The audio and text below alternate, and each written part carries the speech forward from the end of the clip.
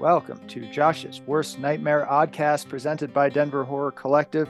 I'm your host, author Josh Schlossberg, surveying the dark landscape of biological horror fiction. For this episode, we are succumbing to Patrick C. Harrison III. Patrick C. Harrison III, PC3, if you prefer, is an author of horror, splatterpunk, and all forms of speculative fiction. His full-length works include Grandpappy, A Savage Breed, and Vampire Nuns Behind Bars, among others, and his short stories can be found in numerous anthologies. PC3 is also the Splatterpunk award-winning editor with Jared Barbie of And Hell Followed, and the editor of several other highly praised anthologies. Welcome to my nightmare, Patrick. Hey, Josh, thanks for having me. Absolutely. Well, on Josh's Worst Nightmare, I invite on horror authors to talk about an aspect of biological horror, which I define as living creatures and vital processes relevant to their writing, to their interests, whatever. This episode, we're talking about hospice. Now, before getting into that, I first became aware of you because we were both in an anthology together, which is called, remember, Demons, Devils, and Denizens of Hell 2, not 1, but 2, from Hellbound Books back in 2017. That was my third short story publication, and that was what, your second? Yeah, that was my second. It was actually my first published horror story. My first story to be published was more of just a literary short story about an old man going fishing. But yeah, my story published in that book, it actually goes back to healthcare and biological type horror, because it's the name of my story in that book is called Placenta, and it's a very messed up story about a woman that gives birth to a dead baby in a live placenta. So it is pure biological horror. I actually reread it the other night. My neighbors woke me up in the middle of the night and I was having trouble getting back to sleep. I was like, and I'll catch up on a little bit of PC3 here. And it didn't help me get back to sleep. I'll tell you that much. Well, that's good to know. It's effective. It was beautiful, though, in its grossness. But regardless, so we're talking about hospice. Now, why that topic? Why did you choose that topic to discuss? Well, one of my latest publications is called Grandpappy, and it's a novella about an old man with a shady past who is on hospice care, and his son, or his grandson, is staying with him for a couple of weeks while his normal caretakers are on vacation, and things all go awry. But hospice care in and of itself is just kind of a horrifying thing for any person in any family that has to go through it. You got the body breaking down. You have the sadness and grief of the end of life experience. And it's just a really good topic. And I'd worked in healthcare for over 10 years. I was a registered nurse, and I was never a hospice nurse, but I worked in the ER for 7 years, and I worked in long-term care for a few years. And I got to deal with hospice patients at times, and those are just the most sad situations, not only because of obviously their life coming to an end, but just what happens to the body when it's just ceasing to function. But for whatever reason, the heart is still beating, the mind is still there at times, and agonizing through this experience. And it's just it's real life horror, without a doubt. Yeah, I agree with you. I think that what I call, quote, elder horror is not as well trodden as it should be. So I actually wrote my novella Maline, which is basically about people at the end of their life. It's not about hospice, but it's two elderly folks living at home and they have caretakers. One of them, their physical body is really deteriorating. The mind is totally solid. The other one's having mental issues and, Alzheimer's, but, there's also cosmic horror that goes involved, but her body is just fine. So yeah, there is a lot of that. It can be horrible, that transition to death, the body, as you say, falling apart, even the brain and all that. But, and not to try to over brighten it and stuff like that. I think that there's an element, and there's plenty of the dark stuff I do want to talk about, but I just wanted to put up front there that don't you think that some element of the acceptance of it, the kind of like the acceptance of that transition, almost in the style of, so like the Tibetan Book of the Dead. So those folks, they have a book that they literally read to kind of prepare them during their life for that inevitable thing. We're all gonna die. Like it's almost the Right. stupidest thing to be afraid of. It's like being afraid of the sun rising. It's like it's gonna happen. Accept it. So do you think that before we get into the dark stuff, do you think that there can be a positive, beautiful element of helping usher somebody into that other world? Without a doubt. And, in the best case scenario, hospice is a beautiful thing, a wonderful thing. I know my grandfather went through it, I guess it's been about 5 or 6 years ago now. And he was on hospice for maybe a week or two, and it was a fine experience. Obviously, it's very sad, and you hate to see your loved ones in that situation. But there's medications that help through the pain. There's medications that help through any depression and stuff like that. And if they're not in too much pain and agony, and the family can sit there and hold their hand and help usher them into whatever's in the great beyond, then yeah, it's a lovely thing. And but at the same time, it's just it looks like such an agonizing experience, and for a lot of people it is. And I think a lot of times, if you get that to that point where death is coming, but you don't know how far off it is. Right. And I think a lot of times when they're at that stage and it just stretches on and on, that it gets worse and worse. And you just, man, it's a terrifying thing to watch. Yeah, I absolutely. And different cultures do have different approaches to death. And I'm not an anthropologist or anything like that, but it seems like, Mexican Day of the Dead stuff, that's like a healthier, I think, versus like, ooh, I don't, like that's most of the rest of the world, the Christian world. I mean, I come from a Jewish background, not religiously so, but like they're very uptight around that shit.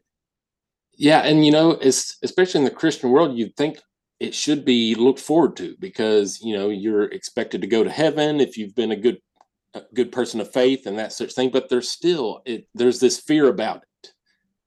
And yeah, I think that's interesting. The Mexican Day of the Dead, I guess there is a lot of celebration of that kind in different cultures. But yeah, for whatever reason, in the American culture, death and the thought of oncoming death are something that are feared and kind of shoved away. Right. Yeah, I think, if I'm not mistaken, the United States has more people in long-term care than anywhere else in the world. And I think that's sort of an odd thing, that in our culture, when people near the later stages in life, we kind of put them away and don't want to have to deal with it. Because Right. Is it because we don't have time, or because it's something that we fear, seeing later on in our own life? Yeah, and then there's also gross stuff involved with it, which we should talk about in a second. But first, yeah, I think you make a good point. It's like, okay, well, Christianity, you believe in heaven, like this would be pretty sweet. And I used to go to a lot of old cemeteries when I used to live back in Vermont, some of the most beautiful old cemeteries in the world. Out here in Colorado, we have kind of, like the like old West cemeteries. They're fine, they're kind of cool, but they're not as cool as the back east, growing kind of grassy around it and kind of just left up to its own purposes. But a lot of those old stones do say things like, we've left this vale of tears, right? So it's like you have gone to a better place. But the thing is, I mean, hospice is scary if you're going to go to hell, right? That's probably, you're going to want to hang on to every last Yeah, second. without question. I guess for Christianity, that's what last rites are for. So right as you're about to go, the priest can swoop in and hopefully save your ass. Fix it all. That's definitely convenient. Mhm. Yeah, so there are places. So whereabouts do you live? Are you allowed to reveal your location? Yeah, I'm in Wolf City, Texas, which is a town of about 1,500 people in North Texas. Okay, Texas, cool. Well, so I used to live in Oregon, and Oregon is has kind of like the right to death laws there. They're kind of the most prominent folk. They did have that Jack Kevorkian guy who Right. I've heard some stories about him that in his personal life he was a bit of a weirdo. But that being said, the idea of bringing people who are of compos mentis, whatever, having your brain working where you know how to make your own decisions. Um, that I think is in my opinion, I think being able to choose that is a positive thing. There's a lot of people who kind of get railroad into it who don't know any Yeah. better. But I personally believe, and I don't know what your thoughts are, is, without getting into a political discussion about the law there, just I think there are things worse than death, and that is a suffering and complete loss of dignity. What do you think about all that? Yeah, I think there could be a place for that. It becomes sketchy though, because if it's not somebody with, say, a chronic disease which is going to kill them, at what point do you draw the line? Because Mhm. look, somebody has diabetes. Well, diabetes is a chronic disease and will probably eventually kill them. That doesn't mean you should get assisted suicide at Right. 40 years old, because you have diabetes. So I definitely think and look, for people on hospice, a lot of times they do die from medication because they're in pain and they're getting morphine drops or Ativan drops or both under their tongue. Mm. And at some point, your respirations decline and you die a lot of the times because of the medication. But it's not considered assisted suicide in that situation just because you're getting that medication for the pain. You're already on that path to death. So when you talk about assisted suicide, yeah, a line would have to be drawn somewhere. You can't, in my opinion, just have people, oh, well, I'm going to die at some point. I want to go ahead and get it over with and, on my terms or something like that. But Yeah, it's a tricky thing. I gotta mean, see it both ways, I guess. yeah, no, and that's really fair. Scandinavia is increasingly lax, I believe Canada and stuff like that. And yeah, it is. I think everyone agrees there's a line. The question is, where is that line? All I know is if it was super easy, I mean, I've had hangovers where I probably would have like pushed the death button if I had the option. So yeah, you want it Same. to be you want it to be a little more difficult. I actually wrote a story I'm trying to sell it right now called The Suicide Button, and it's Mm. basically a world in which um for whatever reason everyone has to wear a button around their neck, kind of like those life alert thing, except when you push it, it kills you. And you Oh, just, and it's like a way of dealing with population and other things like that is like they want people to die. It's fucked up. It's obviously dystopian. But that's a great idea, actually. but I mean, the problem is like, yeah, you stub your toe, you're like, ah, fuck this. You don't want to make it too easy for people to do that. Mm. Yeah, I recently saw a movie. The name of it escapes me. It had Robert Redford in it. A fairly new movie, but he is a scientist who had discovered through some machine he built that when somebody dies, their soul or whatever does go to an afterlife. And because of his discovery, there's this massive uptick in suicides all of a Huh. sudden. It was a really neat concept. That's really fascinating. Yeah, because I mean, life is to a certain degree biological horror. And then if the idea is if there is an afterlife, that's when we don't have to deal with that shit literally. So Yeah. let's talk a little bit about the gross things of hospice, right? This is a biological Mhm. horror podcast here. So I think you made a really good point. It's like people, they warehouse the elderly, like, all right, stick them over here. My grandparents were lucky enough. So both of them passed away over the last few years within about a year of each other. They were lucky enough to be able to live still at home, and they had Mhm. some caretakers. Luckily they were in a financial situation where they could do that. So that was a wonderful thing. Most people don't have that option. So you put them somewhere. Obviously, professional care is a wonderful thing. These places are not all like American Horror Story asylums or anything like that, Right. but they're not super ideal all the time necessarily. I mean, I've thought of them like they're like college dorms where they have better drugs than Yeah. college. Yeah, But that's true. Yeah, like I said, I worked in long-term care for a few years, and I'm trying to think how many. I think I had upwards of 50 to 60 patients at a time just for me. hmm, Now it's not like at a hospital where they're all in need of urgent care, but right. a lot of the times, specific ones do need a lot of attention, and not that other ones get neglected, but you don't get to see them as much. And then, say you have somebody on hospice or just unable to move in bed or something like that, and they, look, incontinence is a very common thing. They shit themselves, they piss themselves. Maybe they have catheters in, maybe they have colostomy bags. Right. So they're laying there with in their own filth a lot of times, and it's not found until the nurse's aide or or a family member goes in there and notices or something like that. And I mean, just think about that. Maybe you're completely cognizant, you know exactly what's going on, but you can't move, you can't function properly, and you feel yourself shit the bed in the runniest, worst, spout of diarrhea you've ever had, and you're just laying there hoping somebody finds you. And then the humiliation of it, that somebody has to turn you and roll you, clean you up, and the horrors just compound. But yeah, that's something you see daily when you work in a facility like that. It happens to everybody in there pretty much. Yeah. I definitely could see that being humiliating, but in some ways, I mean, I'd kind of like somebody to wipe my ass for me, like, good, take care of this for me. Like, good. I live my life. I contribute to society. Yeah, I think it's a noble profession to be taking care of people at that end of life situation. And it's really important because, yeah, back in the day, family situation, I mean, I guess that's ideal, but it is probably harder to wipe your aging parent's ass than that of a stranger, right? There's something that's everybody wants to remember their parent as that strong person in their life, the people that led them down the road to success, or they played catch with in the backyard, went fishing with, that sort of thing. They don't want the lasting memory of their parent to be, he shit the bed, I'm wiping his ass. But then you look at it the other way, and it's like you want to give back to that parent for all the things they did for you also. So it's there's different ways to look at it for sure. Yeah, it's a really important topic, especially as population is aging, right? All the boomers are now I mean, that's a real profession. That's a good business because they're super old and people live forever.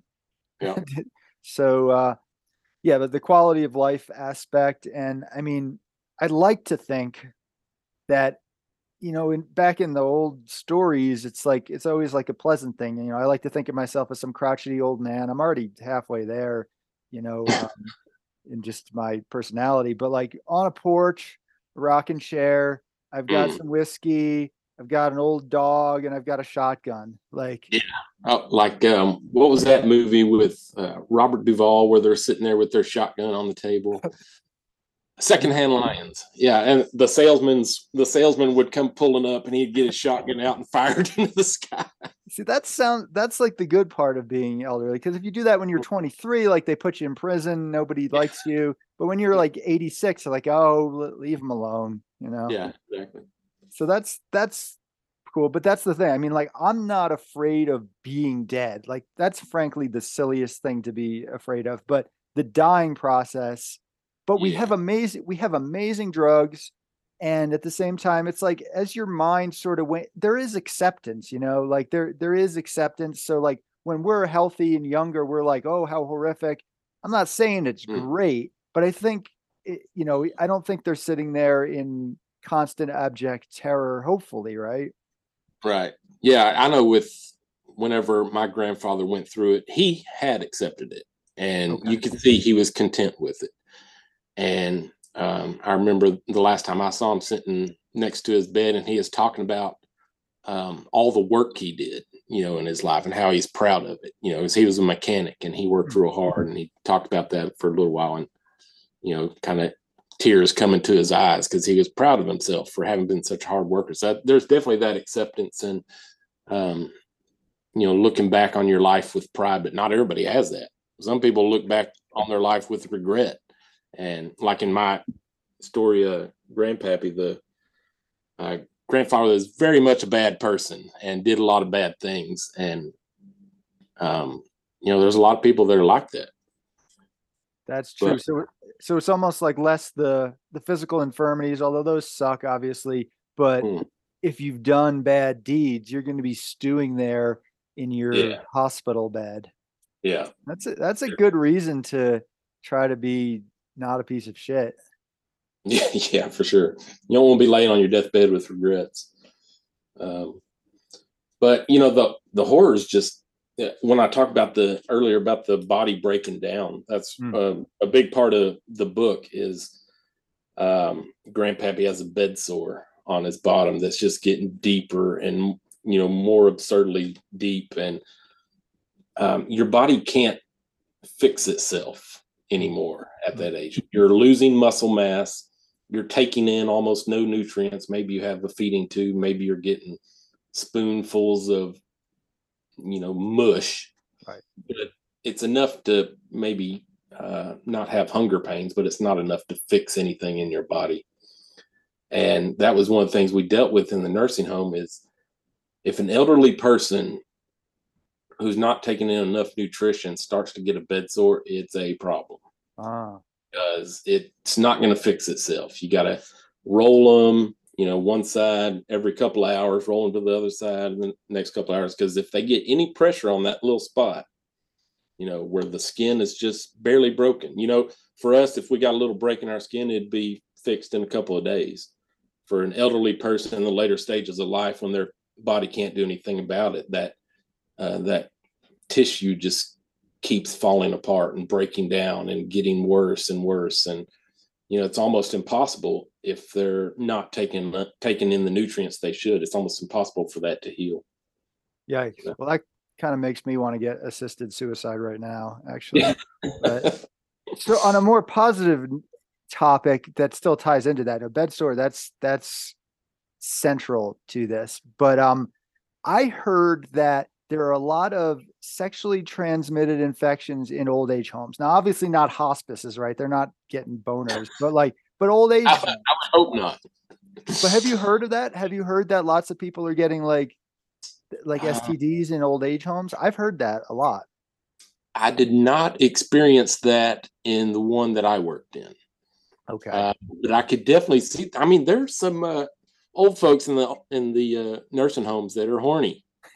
It still happens, both women and men, because I remember we had this one elderly lady that would go up and down the hallways in her wheelchair at all times of the night. I worked nights. And she would come up to the nursing station, and she was, for whatever reason, smitten with me. And she would make lewd comments and invites back to her room and such. So, wow. How lewd? What are we talking about here? She would ask to see what I'm packing. Wow, that's pretty upfront. She would say that I couldn't handle her and stuff like that. And I don't know how serious she is being or just joking around. There's definitely still old people that have those tendencies. In some ways that's awesome. In other ways I'm like, man, I thought by then I could just purge my brain of all the poison, but apparently not. So I'll still be let me tell you, the men are even worse. When they get a good looking nurse coming into their room or a good looking nurse's aide, boy, at that age they know they're not going to get in trouble. So they're talking all kinds of shit. I wonder how, obviously I don't want to get too far into that topic, but I wonder how the Me Too movement has affected old dying men from making lewd comments. I wonder. Yeah, that's a good question. I think once you're in the nursing home, you just kind of have to deal with it. Yeah, as long as they're not touching anybody, right? They're not being too handy. Comment that's well, anyway, I'm not gonna. It's funny. Well, I'll talk about all those other topics, and I'm like, that's the one that makes me nervous to talk about. But anyway, yeah. So, but I have heard that because obviously they're not using protection because they're not impregnating anybody. That there'd be a lot of gonorrhea and stuff like that going around.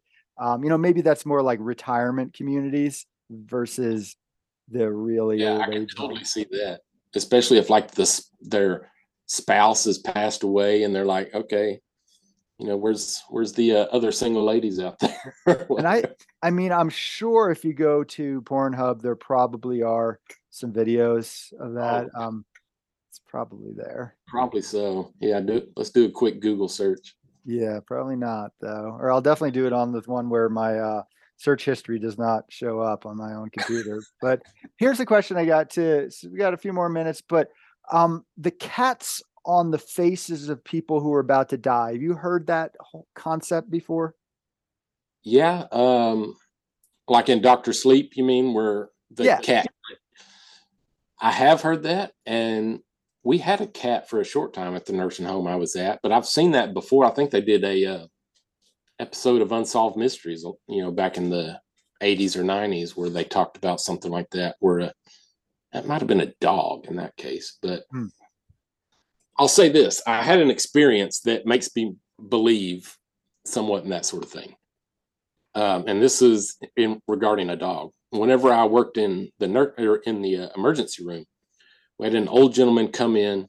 I say old. He might have been mid-50s, early 60s maybe.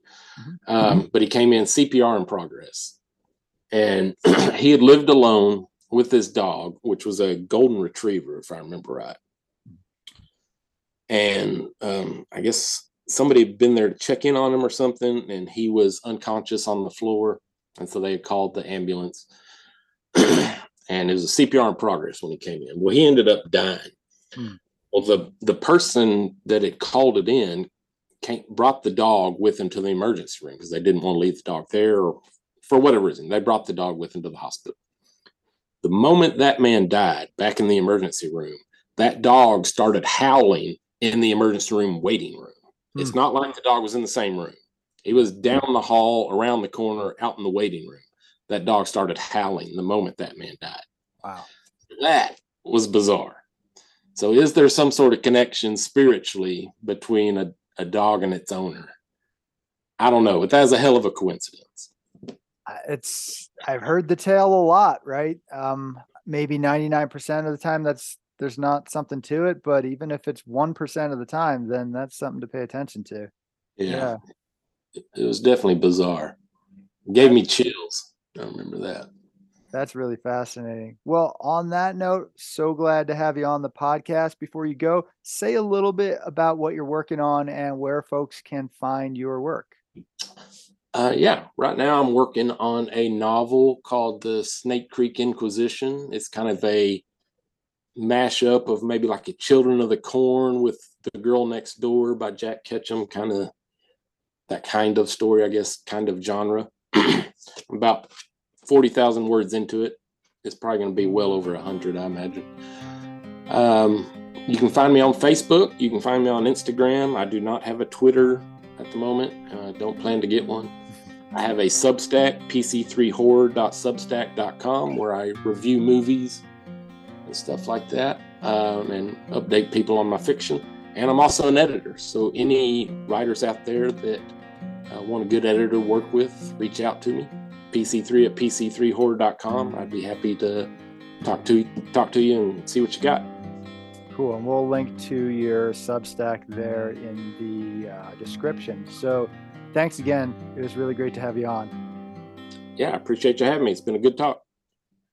Thanks for taking a trip with me through Josh's Worst Nightmare, where I, Josh Schlossberg, survey the dark landscape of biological horror fiction presented by Denver Horror Collective. If you don't want to miss any of the great, and sometimes disturbing, weekly episodes I've got planned for you, be sure to subscribe to Josh's Worst Nightmare on a variety of podcast platforms. You can also sign up for Josh's Worst Nightmare e-newsletter at joshsworstnightmare.com, where I share a whole squirming mess of bio-horror, including my infamous haiku horror reviews and my latest dark scribblings. Speaking of which, if you haven't already picked up a copy of my cosmic biological folk horror novella, Maline, from D&T Publishing, you can find a copy of the paperback, hardcover, or ebook at Amazon, godless.com, or joshsworstnightmare.com. Yours darkly, Josh Schlossberg.